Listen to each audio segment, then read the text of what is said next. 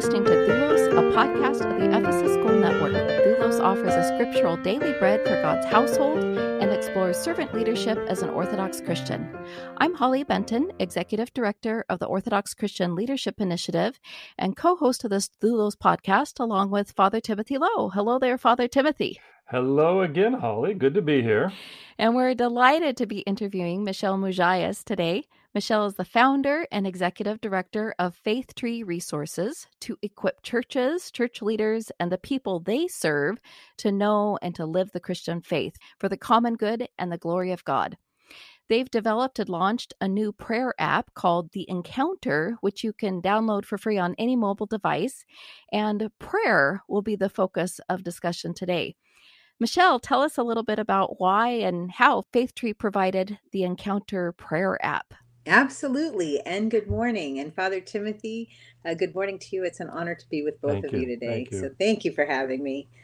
So Faith Tree, our organization actually exists, to put it simply, to help Orthodox Christians bring their faith to life. That's the easy way that we say it, because for many of us, it's too easy to simply borrow the faith of our parents, but never truly engage as full participating members in the life of the church. And so at Faith Tree, we're always very interested in why that is and how whatever efforts we participate in can actually support people as they become more like Jesus Christ and draw closer to him. So we ask questions that lead us to think about, like, what did he do? Like, how do we think like he thought or relate to God and others like he did? And so when the encounter came about, it started, as we always do, by polling our clergy and asking them what their greatest needs were as they were serving their flock. And for most of them, and it's so interesting how God provides, because we typically get a very unanimous response when we poll our clergy about their needs.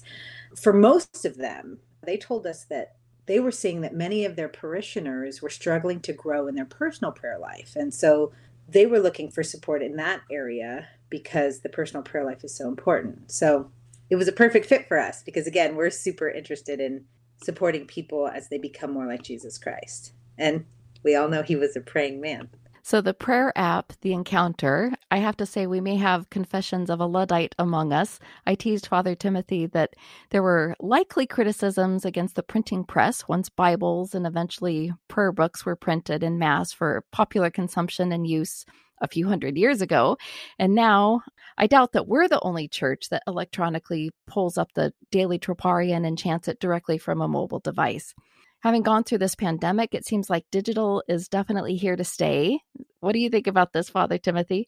Well, I'm a little bit older than both of you, which means that I have fond memories of life before the computer. I have one specific point where I absolutely knew that we had moved on to a new generation and development. And I was sitting, you'll get a kick out of this, Michelle. I was sitting in a Bedouin tent in the middle of the Negev desert. Fire was going, hospitality. The Bedouin there is hand grinding his coffee, ready to put it on. And in comes another Bedouin on his camel, just floating, plops down, comes in, immediately takes out a cell phone and makes a call. Yeah.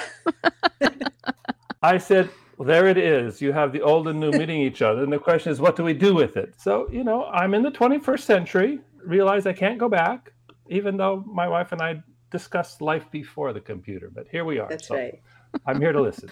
Did you get any pushback on the digital front, Michelle? Oh, absolutely. Actually, to be really honest with you, and Father, I think this will show where I'm aligned with you. A lot of the pushback came from me. I actually hate screens, hate them. I am openly anti-phones. I'm anti-social media. I'm anti all things digital, largely because I don't know how to use most of it, but also because I actually think there is more risk than there is benefit for a lot of the devices that we use. So I can't tell you how much what you're saying resonates with me. I use all tech as sparingly as I'm able. And I actually believe that tech has made prayer so much harder for all of us. Our day and age is one of the most difficult times in all of human history to pray for all sorts of reasons, but certainly because of digital distraction. One of the things we talk about, and again, we're an organization that creates content that is largely released and put out through technology.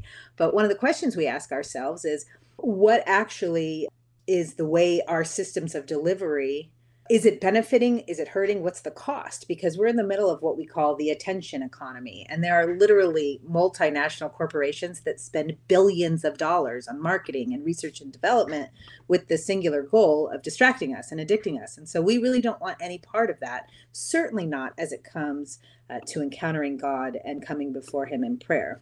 So we really do make every effort to balance that tension. But we had a bit of a long and lengthy discussion that happened over the course of actually about 2 years when a board member on Faith Tree Resources Board of Directors really pushed me hard because he felt very strongly that we needed to meet our audience where they were if we were to serve them best, and that both our audience and our parishes and our organization actually could be blessed by figuring out how we find that balance to utilize the tools of technology in a way that honored our faith tradition. And so his contention that we could actually drive people to deeper personal prayer in a useful and meaningful way, I'll be the first to admit he was right. So I'm really glad that I heeded his advice. But to your question, Holly, I was the skeptic. I was the one pushing back. It's been humbling to see how God has used an app and this kind of digital tool. I mean, we have a section in the app where you can actually make a prayer request, obviously keeping confidential so much of what we've seen, but we've been reached out to in ways that are significant. And often we've had several life or death situations that we've been able to kind of intervene in that have been humbling because there's no way that it could have happened were it not to have been used through technology. So, wow. But I understand you, Father. It's a big pain point for me. Well, I'm glad to hear you entered it with fear and trembling. Absolutely. Well, and everything that Faith Tree really does is designed to push people back to the local parish. We have zero interest in people sitting and doing church alone at home. And actually, one of the things we're pushing hard on is we truly believe one of the biggest urgencies in the church right now is to get people back in person in relationship together, and how we can do that safely and in a way that honors so many different scenarios. But what this board member pushed me to consider, and I think we found a pretty strong balance, is that if we can loop in the parish priests, which we do have parish priests working very intimately with us, if we can work with the parish priest and we actually have mechanisms where you have families involved and you have communities involved praying together, we can deter people from letting it be the stopping point. It's only the starting point where we come daily together in prayer. But hopefully the idea is that would lead us back to our parishes where we could become more fully engaged as members in the life of the church. Beautiful. So on this Thulos podcast, we aspire to root our conversations in Scripture, a daily bread. And Michelle, we thought this small passage taken from the Sermon on the Mount in the Gospel of Matthew might be a great place to frame our conversation around prayer. Here is that excerpt now. And when you pray, you must not be like the hypocrites, for they love to stand and pray in the synagogues and at the street corners, that they may be seen by men. Truly, I say to you, that they have received their reward. But when you pray, go into your room and shut the door, and pray to your Father who is in secret, and your Father who sees in secret will reward you. And in praying, do not heap up empty phrases as the Gentiles do, for they think that they will be heard for their many words. Do not be like them, for your Father knows what you need before you ask him. Pray then like this. And then the scripture continues with the Our Father, a prayer so simple yet so comprehensive in seeking the Lord's kingdom and his will, seeking his mercy and his grace to extend it to others. And to give us a little context here, the Sermon on the Mount is situated early on in the Gospel of Matthew, shortly after we hear of Jesus' birth and his baptism, temptation in the wilderness. Then he begins to teach in Galilee, outside the Temple of Jerusalem, the place where we might expect to have the ultimate instruction on prayer and fasting and almsgiving. Instead, Jesus teaches to the crowd on the mountain, beginning with the Beatitudes, and from his mouth comes much wisdom. In fact, at the end of the Sermon on the Mount, it says that the crowds were astonished at his teaching, for he taught them as one who had authority and not as their scribes. And looking specifically at these few verses of Jesus's instruction on prayer here, there's just so much to learn and discuss. And a couple of things that stand out for me is this phrase, and when you pray. Prayer is assumed. It's not, and if you pray, it's not if. And the other thing about it is the privacy of it. I mean, we were talking about bringing people back to church and relationship praying together. But in fact, the three pillars of orthodoxy here, prayer, fasting, and almsgiving, are all mentioned here on the Sermon on the Mount, and Jesus teaches that all of them should be done in secret. It's not about the show. It's not about receiving the reward and praise in front of men. In fact, if we took this teaching seriously, I think it would be hard to see the difference between a Christian and a non-believer, or an Orthodox and a Protestant. We so much like to wrap our identity in how we pray and how we fast and give alms that it becomes much more about the trappings of religiosity than about the Lord transforming our hearts and guiding our steps. So with this teaching on prayer, it should be enough to know that my Father who sees in secret knows what I need before I even ask him. What I really appreciate about the prayer app is that it supports this aspect of private prayer, and it prescribes through written prayer, much of it being the Psalms that we pray, what I should need. It's not about gazing into my navel and figuring out what do I really want in life and how can God help me achieve it. It's really about transforming even my desires by meditating on his word, by praying his word that is written that sustains me as daily bread. So what stands out for you, Michelle, about this teaching on prayer? There is so much. It is so rich, especially when you go through the wisdom in the Sermon on the Mount and actually all over Holy Scripture. I mean, we hear it all the time. You talk about praying in secret. I mean, Jesus often withdrew to lonely places and prayed, right? They say he went to a mountainside to pray, or he spent the whole night praying to God. And so if you look through the Gospels, one of the most beautiful stories is the story of the Transfiguration.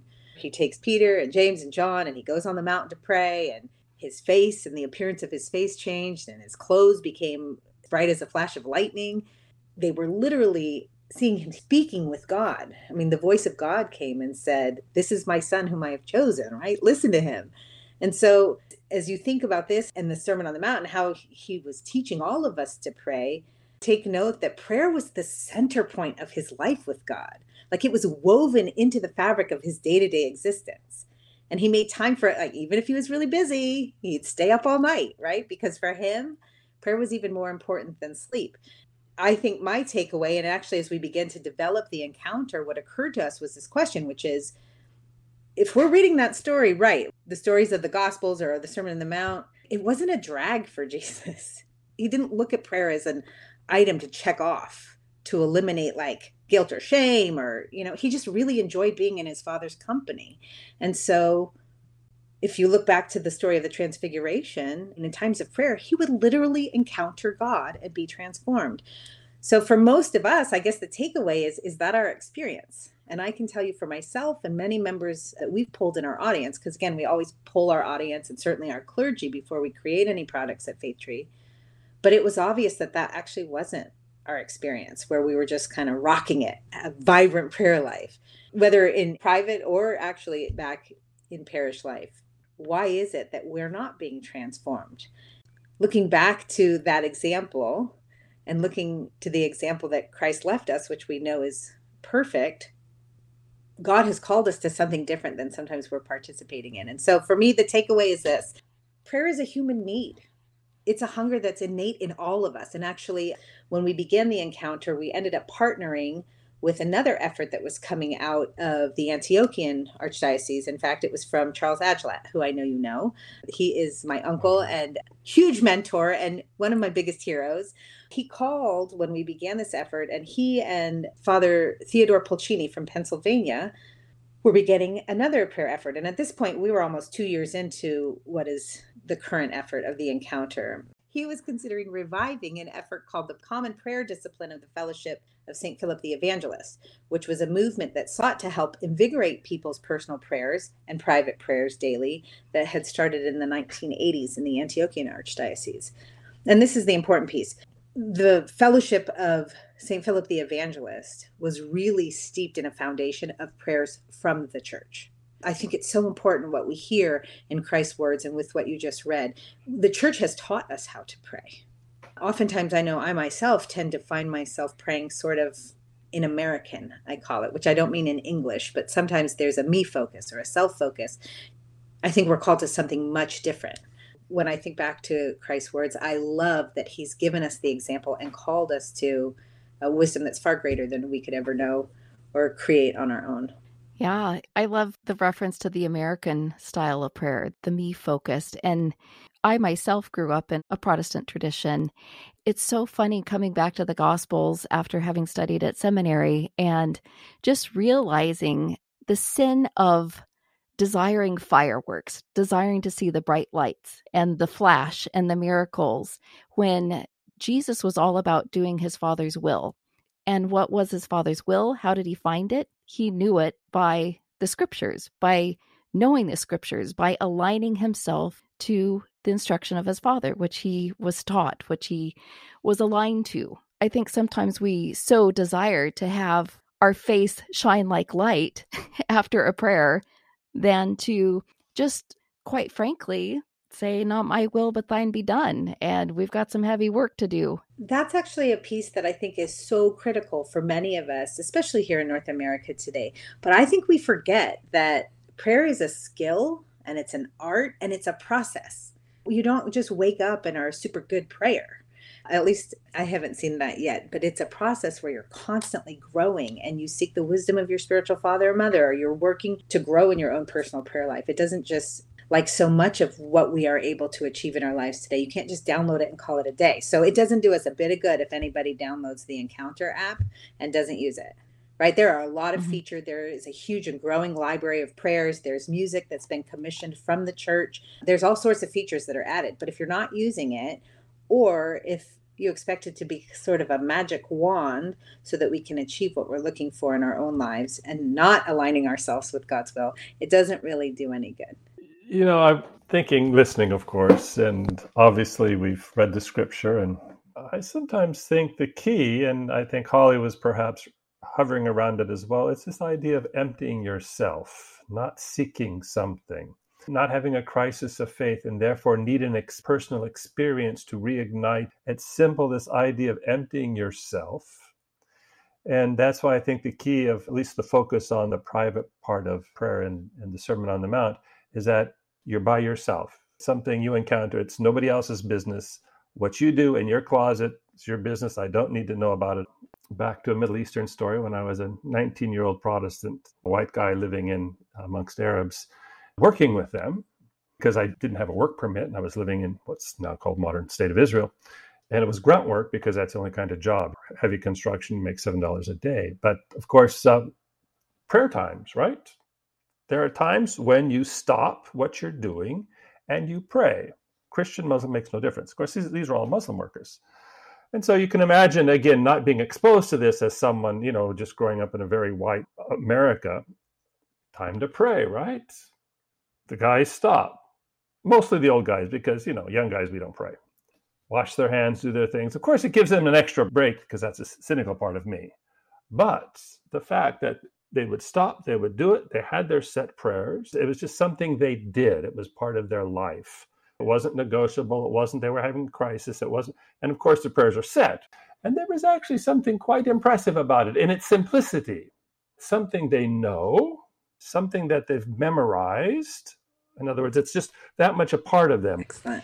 Thanks so much for your work at Faith Tree and in developing useful resources like this Encounter Prayer app. As you know, with the Orthodox Christian Leadership Initiative, our focus is on servant leadership. Michelle, how do you see the connection between regular private prayer and leading as a doulos in the Lord's household? Well, prayer is essential to leadership in the Lord's household. I mean, it's essential to everything, but certainly if we're going to lead, I would say our relationship with God impacts everything with each other. Impacts how we serve. And the more deeply we can mature in our own personal, private prayer lives, the more fully we can engage in the fullness of the life of the church and be aligned with God's will, as you mentioned earlier, not our own.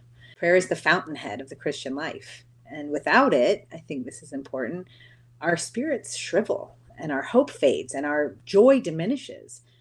But through prayer, our souls are quickened and our visions are clarified and our Christian life is fulfilled. So yeah, I would say that prayer is essential to leadership. Yeah, and I really appreciated what Father Timothy said, too, about the self-emptying and just the habit, and in many ways, just the accountability to not my will, but thine be done.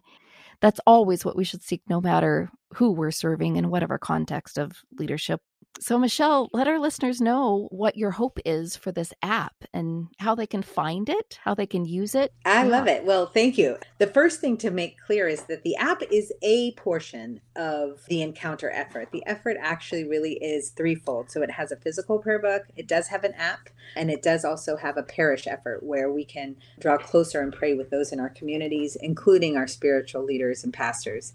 But if they want to find it, they can go anywhere. They have any Android or Apple products. You can look for Faith Tree Resources or The Encounter. And what's coming, we pray, is ongoing education and learning, not only in the behavioral changes, we hope, where we have 3 short daily sessions every day. Each one is under 10 minutes. Some of them are as brief as 2 minutes. So very light impact on people's schedule. But if they actually commit to the 3 prayer sessions a day, we are seeing it again and again. There is great fruit that God is allowing to be born through the effort. And what's exciting for us is we actually pray for every priest in every diocese and metropolis and jurisdiction throughout the Orthodox world through the app. So every day we are bathing all of our leaders in prayer. And as one voice of the church, we are lifting up our petitions to God, asking him not only his continued blessings on the church, but we're praying as the church, which is exciting. Glory to God. Thank you, Michelle. Thank you. Absolutely, Thank you Michelle. both. It's a joy to be with you. Awesome. Nice to meet you, Father. Likewise. Take care. Thanks. Bye-bye.